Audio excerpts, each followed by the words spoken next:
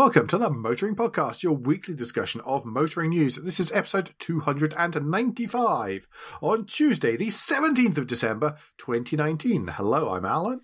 Hello, I'm Andrew. And during a week where most of the PRs have seemingly left for the holidays already, we'll be asking, do you take your children with you when you go car shopping? We also wonder why companies still think people should answer the calls while driving. And we look at a Porsche that is far, far away. But first, we go to new news. There is no follow-up. Dear me. It is that time of the year. And this is the story that a couple took their 3-year-old to an Audi dealership in China whilst shopping for a car, left said 3-year-old unattended with a rock, and found out later that said 3-year-old had decided to, in inverted commas, draw on the Audis using the rock as a pencil. The little darling's going to be an artist.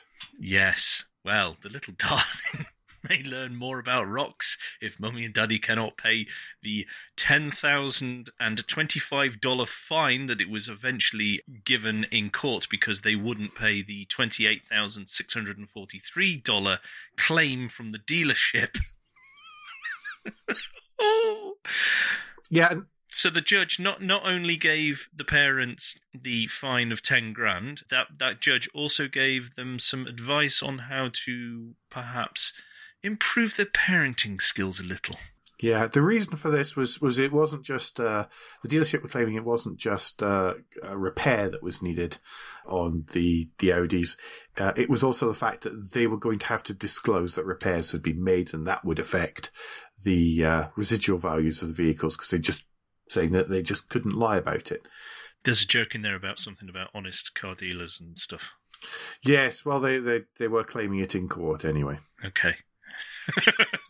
Right, let's move on to prep everyone for Carmageddon-y whatever it's going to be called this holiday. Well, yes, well done, because I hadn't seen a headline that called it Carmageddon, and thank you for your restraint, people. Yes.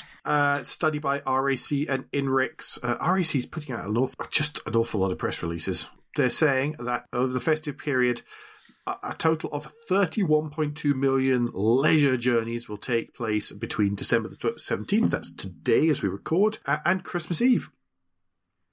They expect about 25 million of these to take place between December the 16th and December the 22nd, with Wednesday and Thursday expected to be the peak travel days, so not Friday, surprisingly.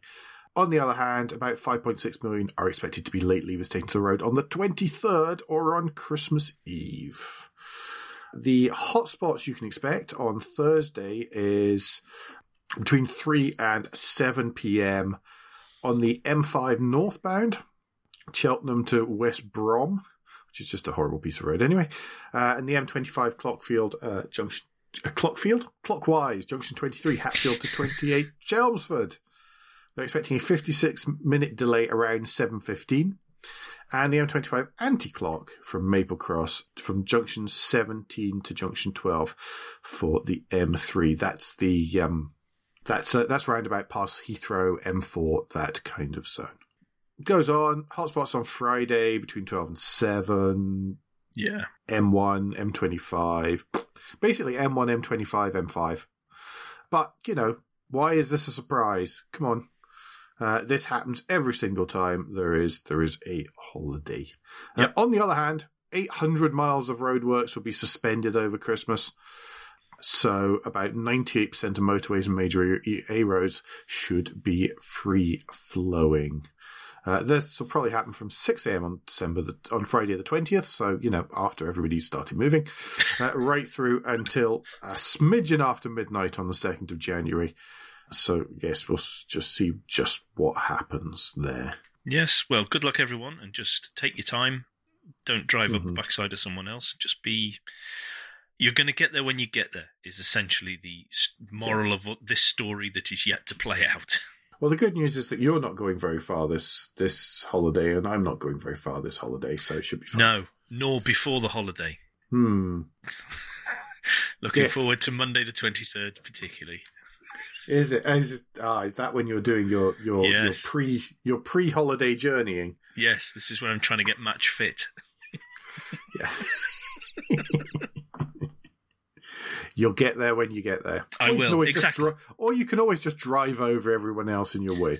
Well, that is possibly an option, certainly. Right, moving on to a bit more new news. There isn't loads tonight, don't worry, everybody. And that is that London will have its first zero-emission section of road. And it's not even zero emission. Sorry. No. I'll commandeer this story in just a moment. Yes, this is the Barbican Estates Beach Street is going to ban petrol and diesel cars. Now, apparently, and looking at the pictures, this is a pretty much almost like a tunnel anyway. So it's an enclosed road that doesn't seem to have fans pushing air through it. So, funnily enough, when they've tested it, the air quality is pretty grim. So it's going to be shut for 18 months to experiment and see what difference it will make, because they're going to monitor it to the air quality, the airflow, and traffic. So it's being pimped as zero emission. Okay, it's not zero emission. It's anything that counts as an ultra low emission vehicle. So it could potentially be running on pure electric as it goes through the tunnel, but it might not be.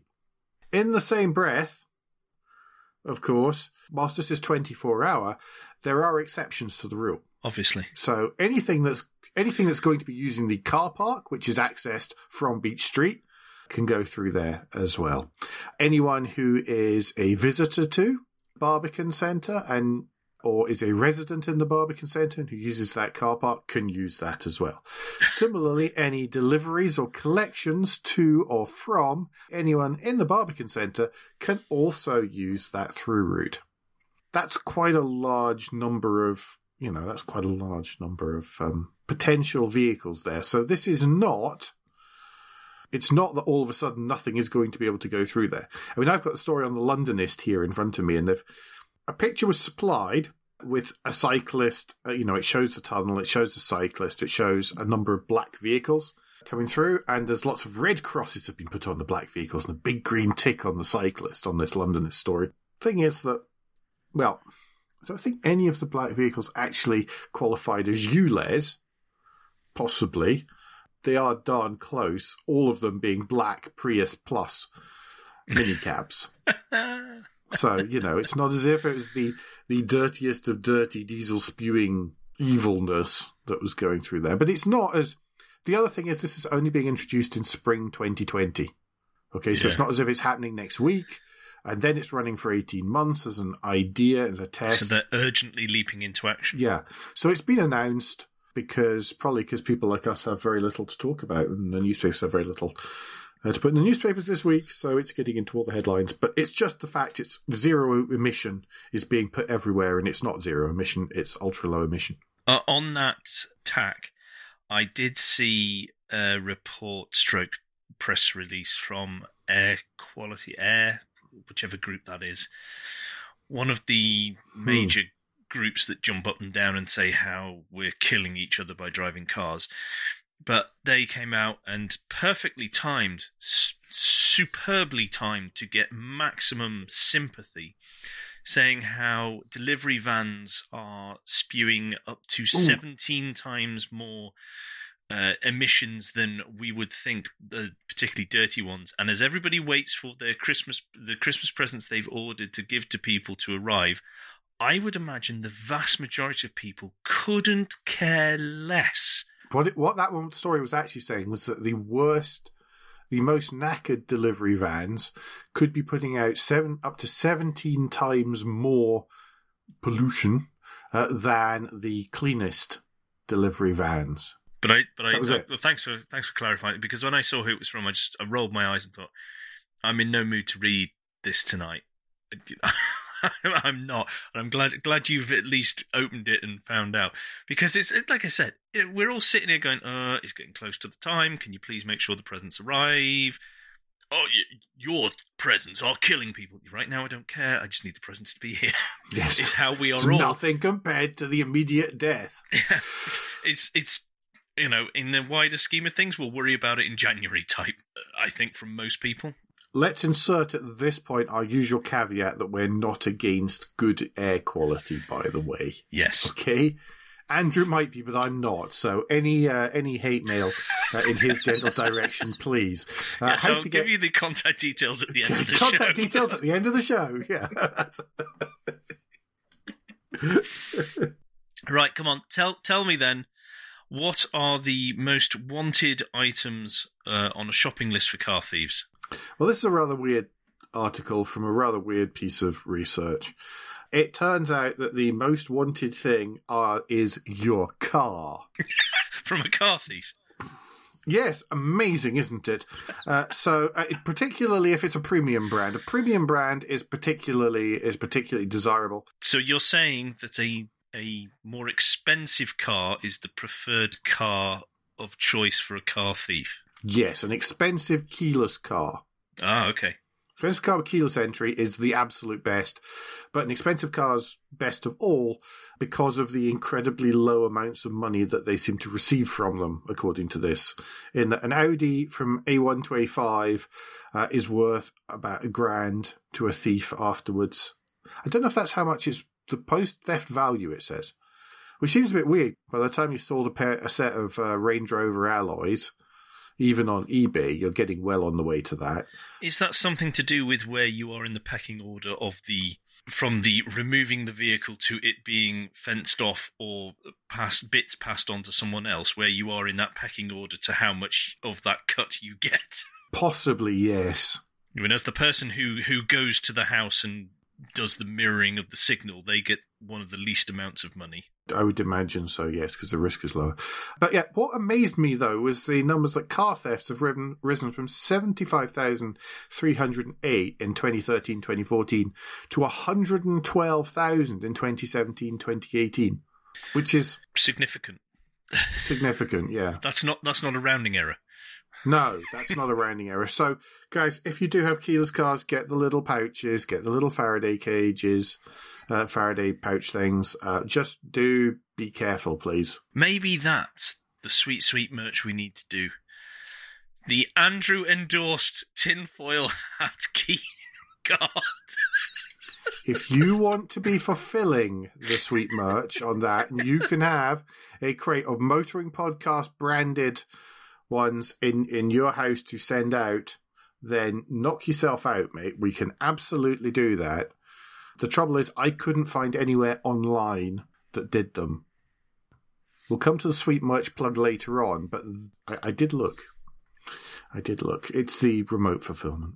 No, sorry, being slightly more serious and talking about the subject in hand here. That is a heck of a jump. And yeah, is it really being put down that is just down to keyless theft, or is it because there's a larger number of premium vehicles about, or many different factors? I think it's many different factors. I imagine that many of these parts and actually many of the vehicles in total will be being moved abroad. It happens, it goes straight into a container and then it's away to the Far East, to Eastern Europe, to Russia, any of these places where there is a suspicious number of right-hand drive cars magically appear in left-hand drive countries, particularly of the BMW, Audi, Range Rover type. I think keyless entry may have something to do with it, but I'm not sure it's 100%. That has enabled an easier way in, possibly. I think it's a new attack vector that people have exploited. Yeah. So I think that's a high possibility as well, particularly as the two tend to go hand in hand. Yeah. Yeah. I think that there is probably a bigger market around the world for stolen vehicles and parts, which, can fit either left or right-hand drive stuff. And I think that there's a bigger market, and also there's a way of getting the merch that's needed to fulfill that market.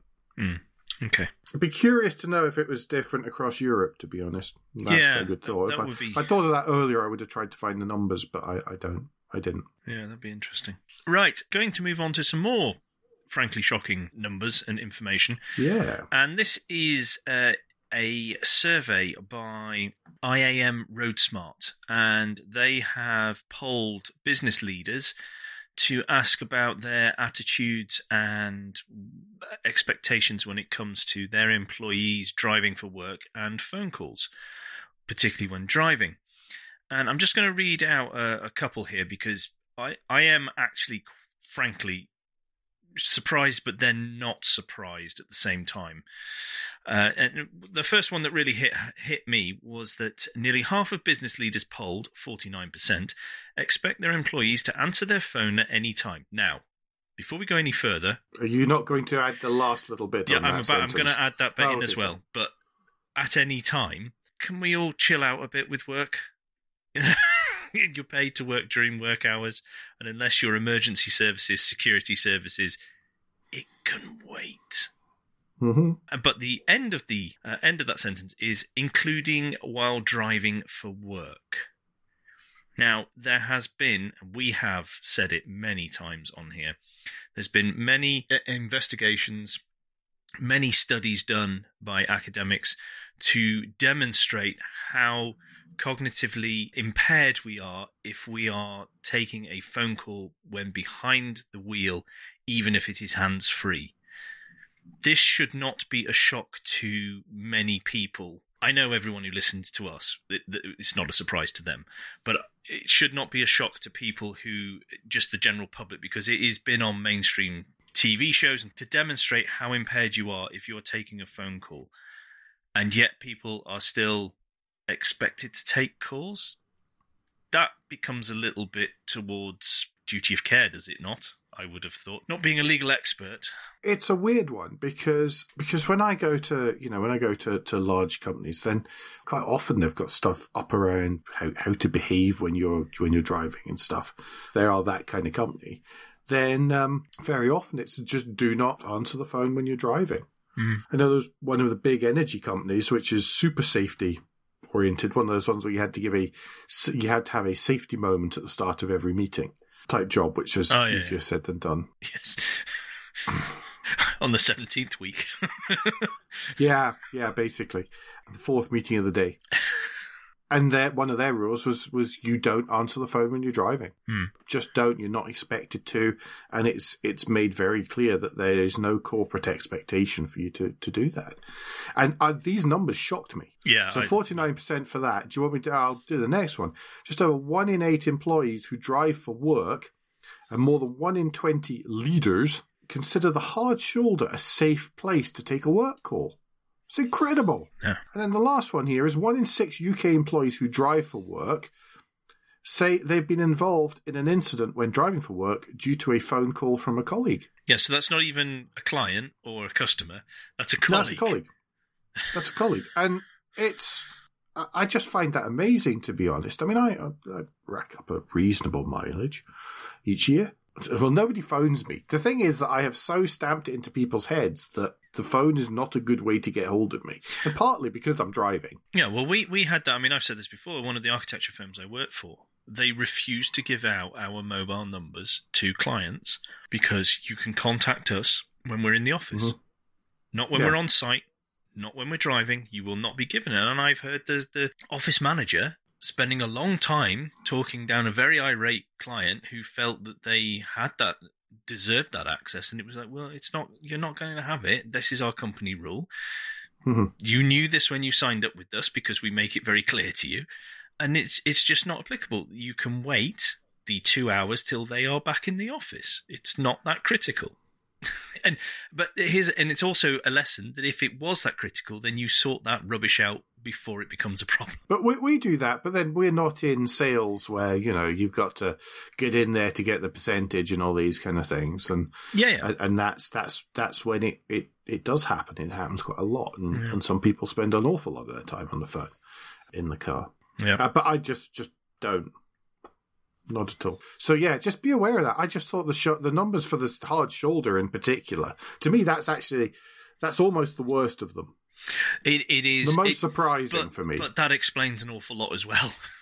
When you drive around, it explains an awful. If that's the sort of presumption, not saying attitude, It's more of a, well, what do you mean there's something wrong with this? Yeah, exactly. It's not exactly. I deserve to park here and call. It's I have no idea that was a problem. It's more the worry for me, because then you look at, that sort of ties into other behaviours on the road.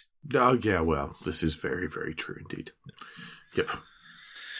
I think that's about first part, is it not? I love the way that we're not even describing it as a half right at the minute. No, there's no point. Yes, it's that moment in the show where it is Guilt Minute, and right at the minute, we're not guilting you into Patreon right at the minute, but you can, of course, sign up for Patreon and find out what you can get, including wonderful discount codes on our merch, by going to motoringpodcast.com and clicking the orange Become a Patron button right there on the front page. What we're really asking you to do right at the minute is to fill in our listener survey, please. We don't collect sneaky, nasty information on you. The only information we have about you is the information you voluntarily give us. So if you go to, once again, motoringpodcast.com and click on the audience survey button on the right-hand side, it's a kind of blue button that's centered but not to the button below it, because of HTML. But there will also be a link in the show notes. But there will be a link in the show notes, of course, as well as lots of other places. And if you could spend 5 minutes just filling that in, that would be greatly appreciated, even if you're only an occasional listener. If there's questions in there that you don't like, you don't want to answer, then do please skip them. There is no obligation to fill in any of the questions at all. Yep, it is a truly anonymous survey as well, just to make that clear as well, in case you were umming and ahhing about some of the questions. We know some of the questions can come across as a little bit not personal, but they are asking for information you wouldn't probably want to divulge, but we don't know who it is that has answered said questions. We cannot find that out. So if that was holding you back, then just to let you know, this information is being collated to help us to move forward next year with approaching manufacturers and explaining exactly who our audience is, but also looking for sponsors and advertisers to help increase the income of the podcast. So it means we can do more interesting content, but also go places, and we can buy more equipment to help us sound and do better things. It's a circle of life. Yes, we're not looking for golden thrones. We're looking to make better stuff. So thank you very much for that. Basically that. Anyway, speaking of which, by the way, just thought we'd run very quickly, because this is our last news show of the year. There's a couple more special editions to come out, which have been recorded and are ready to go, and others which aren't. So what we do, we published 67 episodes. There's another couple to come, at least 2, so we're going to be knocking on the door of 70, if not there. Andrew, what was your favourite thing that you did during 2019? I had to rack my brain because you sprung this on me just before we pressed record. Did. I was a bit evil. Thinking about it, the favourite one event I was anything to do with was going to the big SMMT test day in May, because that was my first time being there.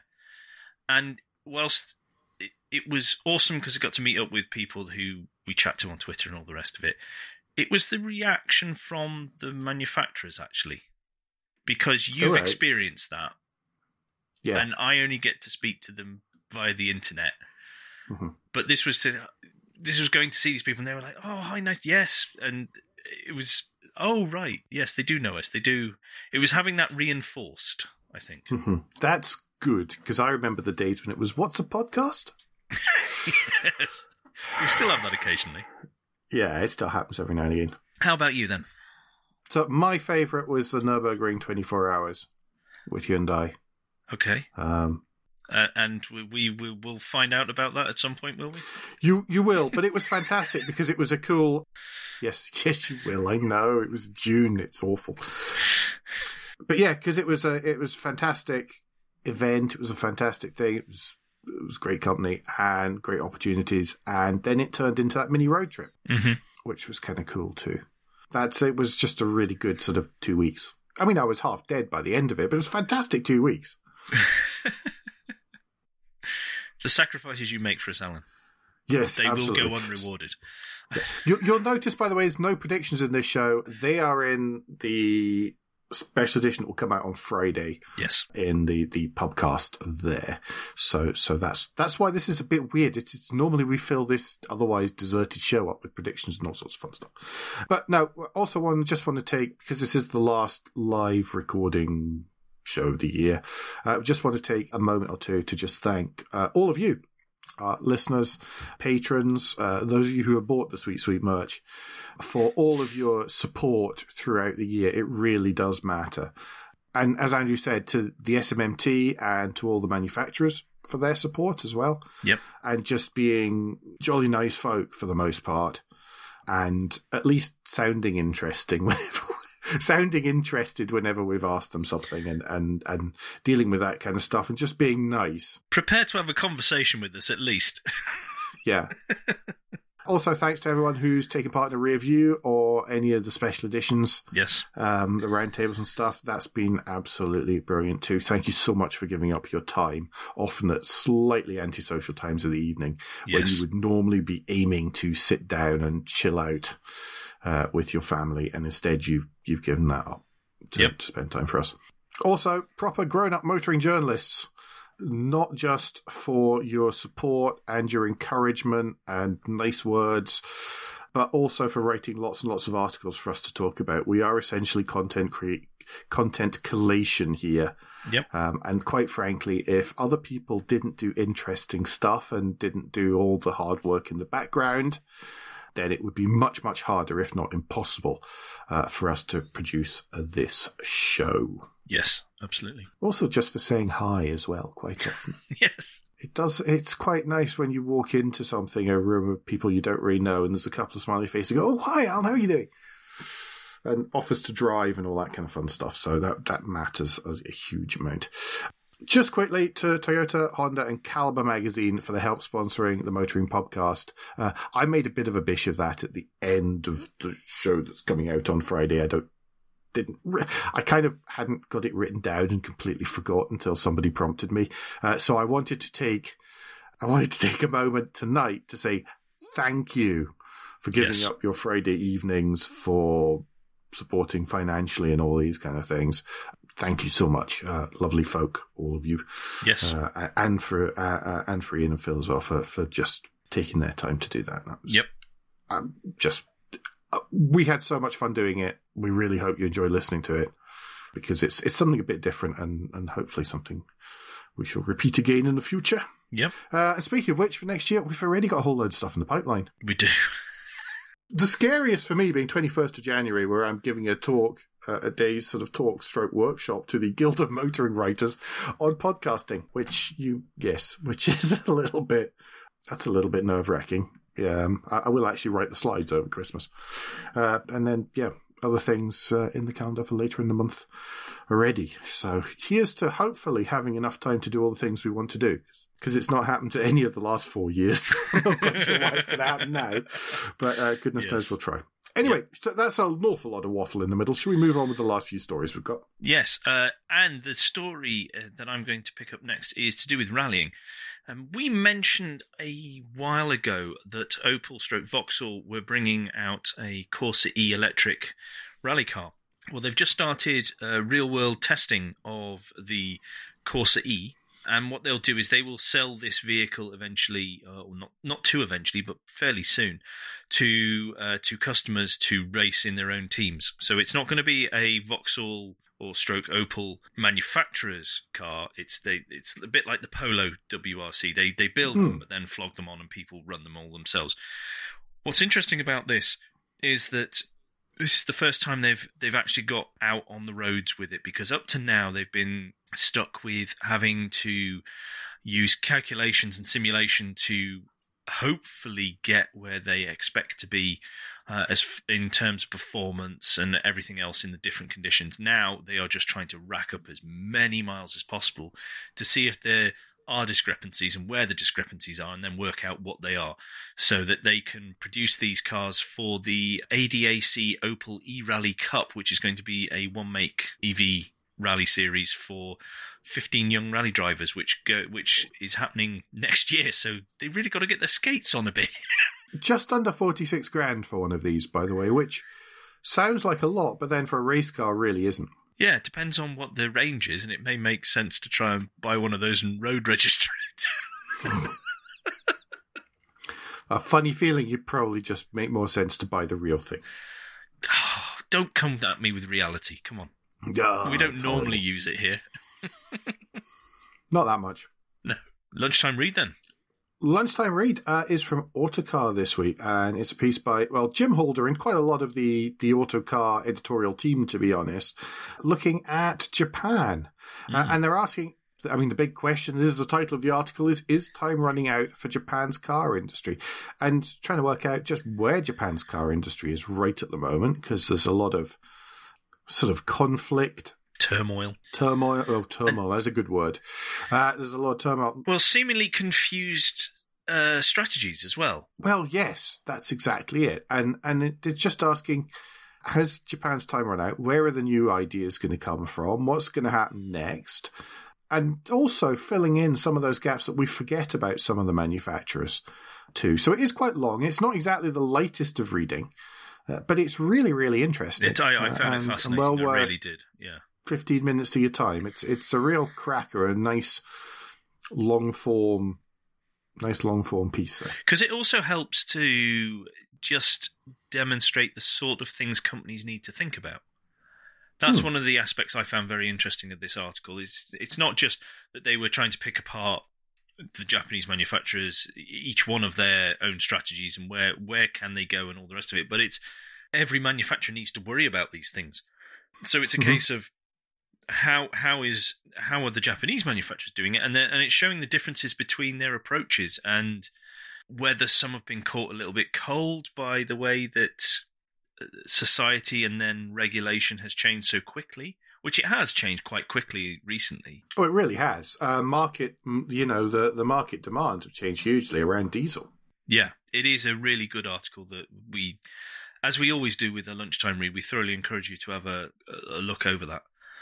With your mince pies. What about a watch? Now, I think this is less of a lunchtime watch and possibly more of an evening's watch. Well, yes, but it's nearly Christmas, so we thought we'd give you, the dear listener, two things to perhaps use over your lunchtime or whenever you have time to do this, your commute maybe, if you've unfortunately got to do a commute.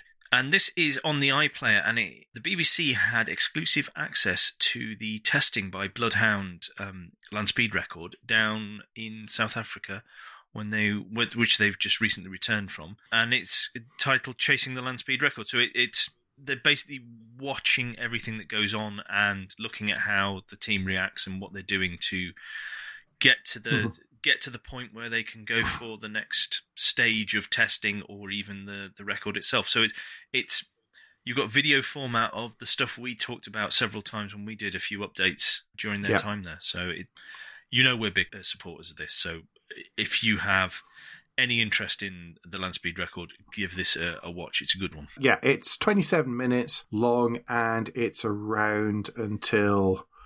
It must be about the 14th of January. Yeah. It'll be there from. It's available for another 27 days.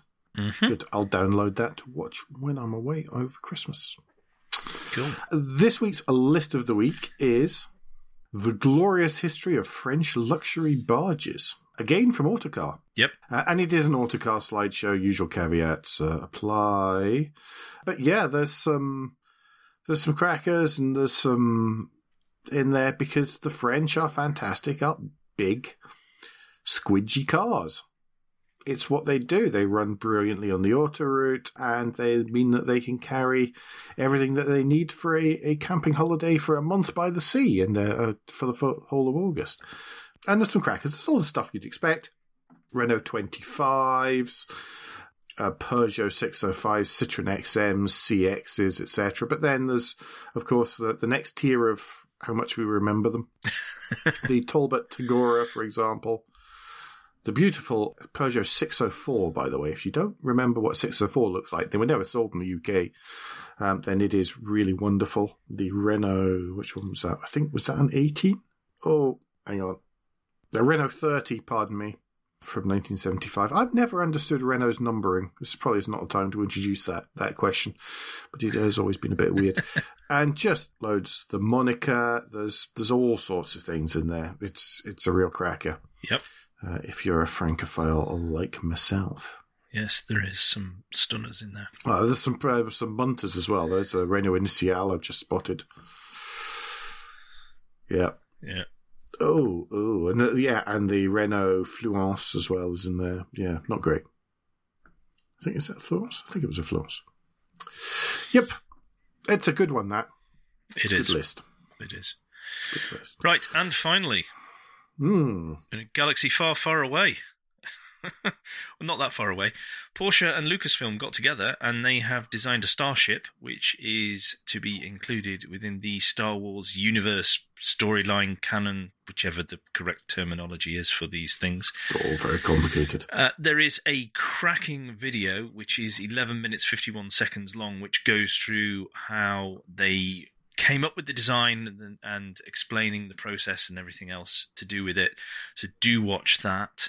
It's just, well, spaceships and everything. It's very cool. It is. It's actually really interesting how two quite different teams work together and explaining, what the sort of design language is for Star Wars as well as the design language for Porsche. But I love the name of the ship. It is the Tri-Wing S91X Pegasus Starfighter. Which is quite a good name. Yes, and it looks great. It looks absolutely cracking as well. It does, and in the video, they actually, as they're getting through, I didn't get quite to the end before you appeared tonight. You ruined my watching. Well, I'm glad I did something constructive. Well, exactly. So you can actually see where, what the design language is from Porsche, and whenever they start to explain it, it all starts to make sense, really. And you understand, and some of the ideas which they had early on, which they then rejected and stuff. Yeah, no, it's pretty cool. It's one of these things where you first heard about this tie up, and you thought, oh yeah, whatever. And I saw the pictures, and I thought that's quite cool. And then I saw this video, and it's really cool. So the actual link in the show notes will link to the Porsche newsroom because it's got all the information and the link to the video. Yep. Rather than pimping someone else's article as we normally do. Just this one, it's so nice in its raw format. Exactly. Parish notes. So special edition, the review of the Alfa Stelvio. With me attempting an Italian accent. That was really bad. That was awful that time. Was released last Friday. That seems to be quite popular. Thank you, everyone. Do please listen your way through the introduction. Then forget I did that. We can't, Alan. We can never forget. Well, I'd like to think of it as the episode that inspired another YouTube channel. So, yes, possibly, by the looks of it. Possibly, yeah. There should be a new special edition out on Friday. Yes. Andrew keeps referring to it as the review of 2019. I keep referring to it as the Motoring Podcast because that was very much its working name and I quite like it. But there'll be other stuff coming out over Christmas for your listening delight. Yes, absolutely. I just want to take this opportunity, Alan, just to say thank you for another cracking year. Thanks for speaking to me. Thank you to you. And stopping my loneliness once a week. Or, well, more often when we record stuff. But for taking for feeling sorry about me and going, oh, well, I better speak to him. He'd just be on his own otherwise. Yeah, well, that's basically how it works. Sympathy. No, thanks, mate, and thank you for... The Motoring Sympathy Podcast. So... The challenge here, of course, is that everybody else does just about all the work for me on this one because Andrew does practically all the editing. You can always tell the difference between an Andrew episode and a Just Alan episode by the number of jump cuts and the number of sniffs and coughs and stutters which are left in because 2/3 of the way through I'm losing the will to live. And I don't quite know how he manages it every week, to be perfectly honest. Other than the fact that he's had an awful lot more practice. So, no, thanks, mate. It's always a pleasure. And that's horribly self-congratulatory. And we're back patting each other on the back, and I'm incredibly uncomfortable as a result. Well, we only do it once a year. Don't worry. We'll get back to insulting each other very shortly, I'm sure. That's about right. No, thank you. which all that's left to say really is for me to give the normal ending, which is to remind you that between now and next week, you can give us any feedback and share your thoughts for the show at Motoring Podcast on Twitter and Instagram, on Facebook, and on the contact page of motoringpodcast.com, the hub of all our activities. Please don't forget about our survey. You go to motoringpodcast.com/support. You can find out all the different ways you can support us there, as well as leaving a rating and review on Apple Podcasts or however your podcast app lets you do such a thing. It really does matter. Andrew, what's the best way for people to get in touch with you? If people want to get in touch with me, the best way is via Twitter. If they search for Cracked Windscreen, they should find me there.